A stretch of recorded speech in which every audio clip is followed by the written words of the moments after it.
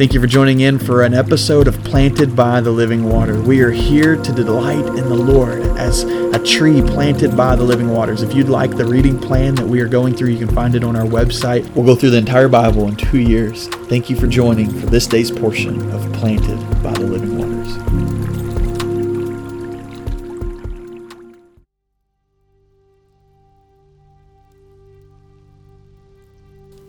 Psalm 19 says, "The heavens declare the glory of God, and the firmament shows his handiwork. Day unto day utters speech, and night unto night reveals knowledge. There is no speech nor language where their voice is not heard." The fact that God is a God that reveals himself amazes me. That he has chose to reveal himself to us. And here at the beginning of this psalm, it tells us that he reveals himself through creation itself. The heaven declares his glory. The firmament, the earth itself, shows his craftiness, his handiwork. And then the night and the day utter speech and reveal who he is. There's nowhere this cannot be heard. And then later on in the psalm, in Psalm 19 verse 7, it says, "The law of the Lord is perfect, converting the soul. The testimony of the Lord is sure, making wise the simple. The statutes of the Lord are right, rejoicing the heart.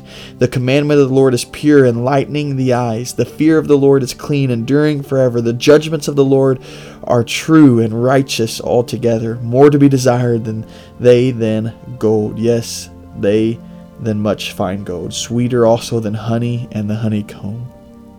Oh, this is a beautiful passage to me because it just reminds me of the beauty of God's revelation, that he reveals himself.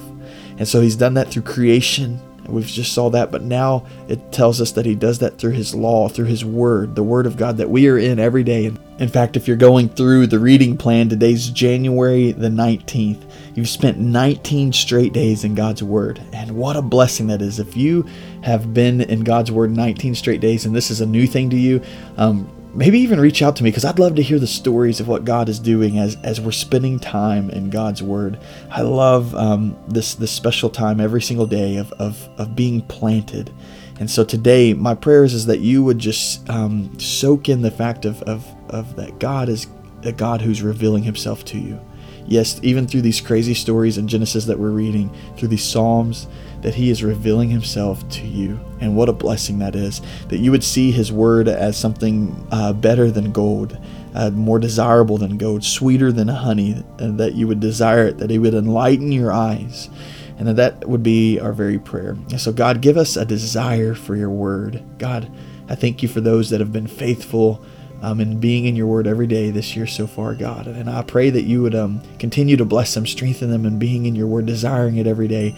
And then, Lord, maybe for the ones that this is the first day, that you would just walk beside them, or if they've missed a few days, that you would encourage them to desire your word more than anything else, God. That it would be desirable, sweeter than honey, Lord. Lord, that it would enlighten our eyes. Lord, that it would put a rejoicing in our heart. Lord, I love you and I thank you for your word and your revelation through it. In the name of Jesus we pray. Amen.